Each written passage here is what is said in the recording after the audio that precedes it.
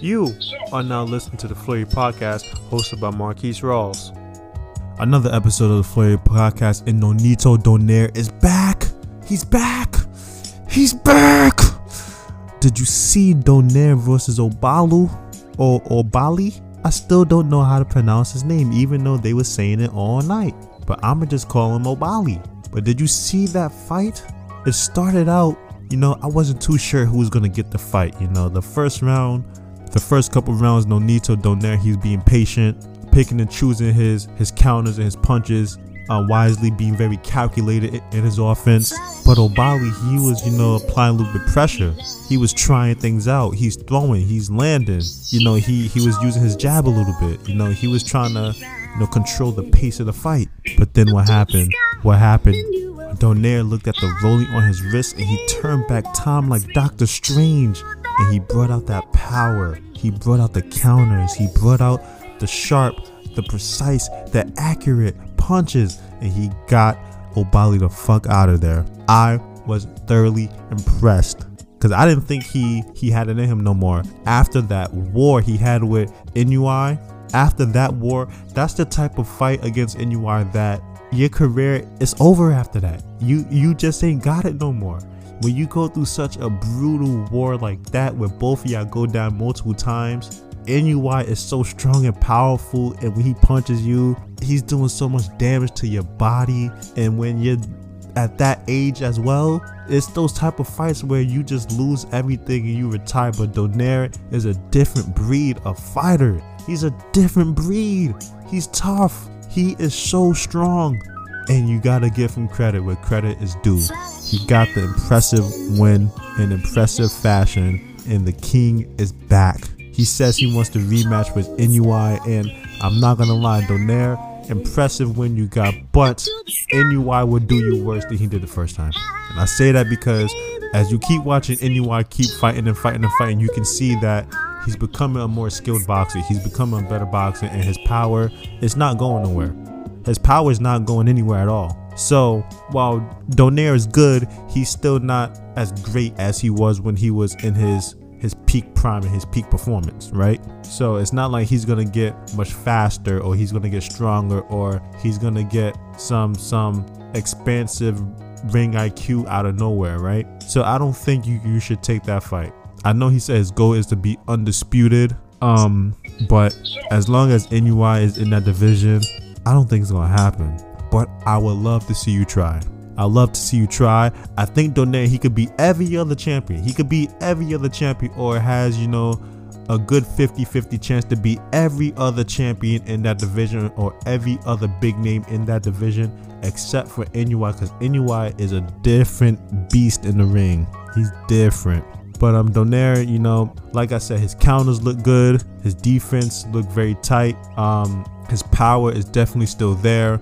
The ring IQ is still there. The patience was everything, because he knew not to get flustered when Obali was, really throwing a lot more. When Obali tried to control the pace, Donaire didn't get flustered. He didn't waver from the game plan. He didn't waver from his style of fighting, that he's comfortable in. He was just the better fighter that night. So shouts out to Donaire on a great win, becoming a champion once again. And then the second fight that I watched, I'm actually fresh off that fight. I just watched it this morning, Sunday morning. It's Sunday, and I'm actually recording 2 episodes today. I recorded episode 46 right before this, and this is episode 47. So 2 episodes in one day. So pat myself on the back.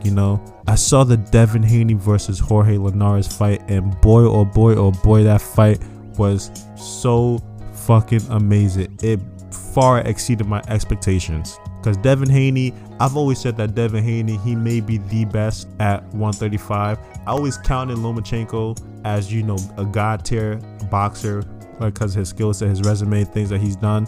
So I never really counted him in the mix of the 135 division.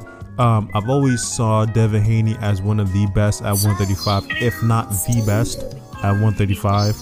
But he has this style that, it was always a little boring, because he was the hit and not get hit fighter, the move around the ring a lot, work behind his jab, very technical, very skilled, very just very sharp in the ring. But this fight, and especially with his performance against Gamboa, I think people really went on him, really went at him with his performance, because Gamboa is no real threat to someone of Haney's level and Haney's caliber, and people felt like he should have just went in there and bull rushed Gamboa and got him the fuck out of there. But he didn't do it, so people, they got on him. But this fight, Haney had something to prove.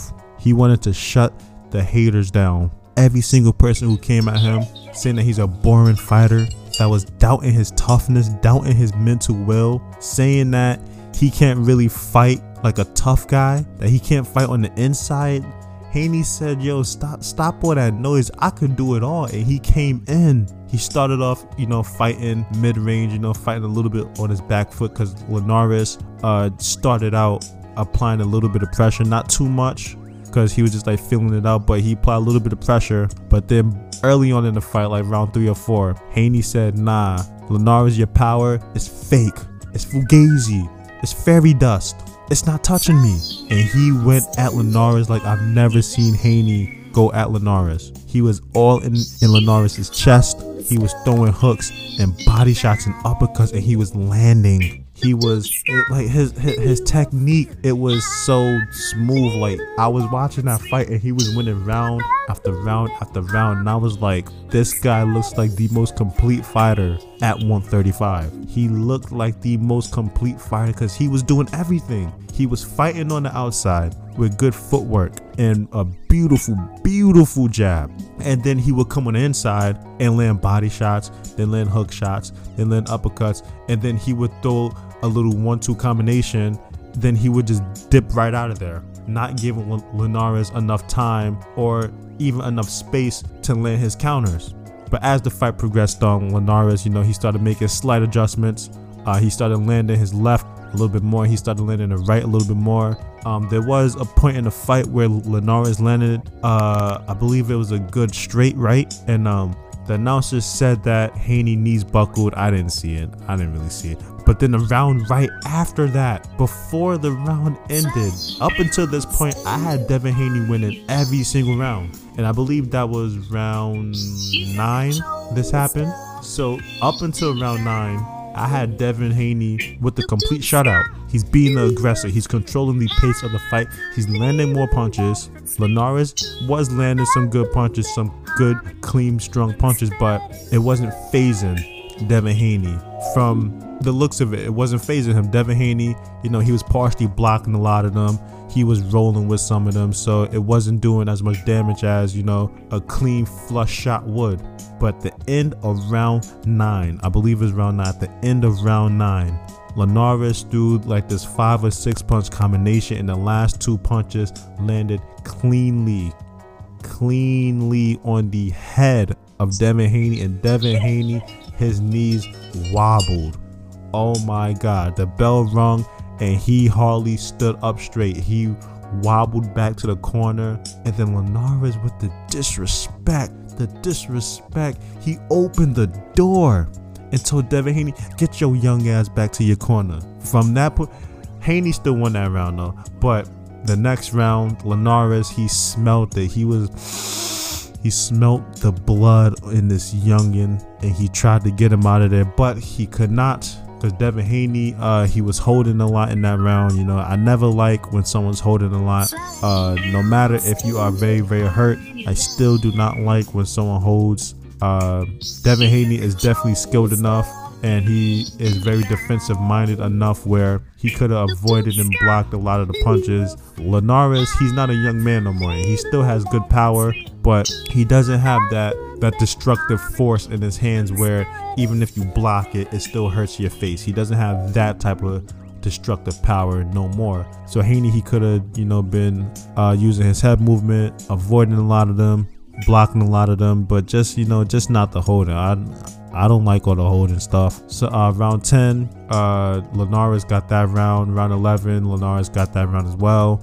And I believe round 12, Linares, he might have got that round. I can't really remember round 12, because by that point, I already had Haney winning so many rounds like in the fight that Linares needed a knockout, but I knew he wasn't going to get the knockout, so it was no point, you know. I was on my phone and everything, so you know, millennial shit. So I only had Linares winning 2, maximum of 3 rounds. But you know, the judges, you know, they do their judging shit. One judge gave Linares 5 fucking rounds. It was like, what? Where the fuck do you find 5 fucking rounds for this fucking guy? One judge gave him 4 rounds, and I'm like, like how? But you know, maybe the judges are seeing something that I'm not seeing. But still, it was a fantastic fight. This is the type of fight that we want to see Devin Haney fight. The type of style that's gonna get him the big names. The type of fight where he could be a pay-per-view star. The type of fight where we are going to champion him to be on the pound-for-pound list. This is the type of fight that will make him the greatest of this generation, or at least, you know, of his era, well, of his division, whatever. It don't matter.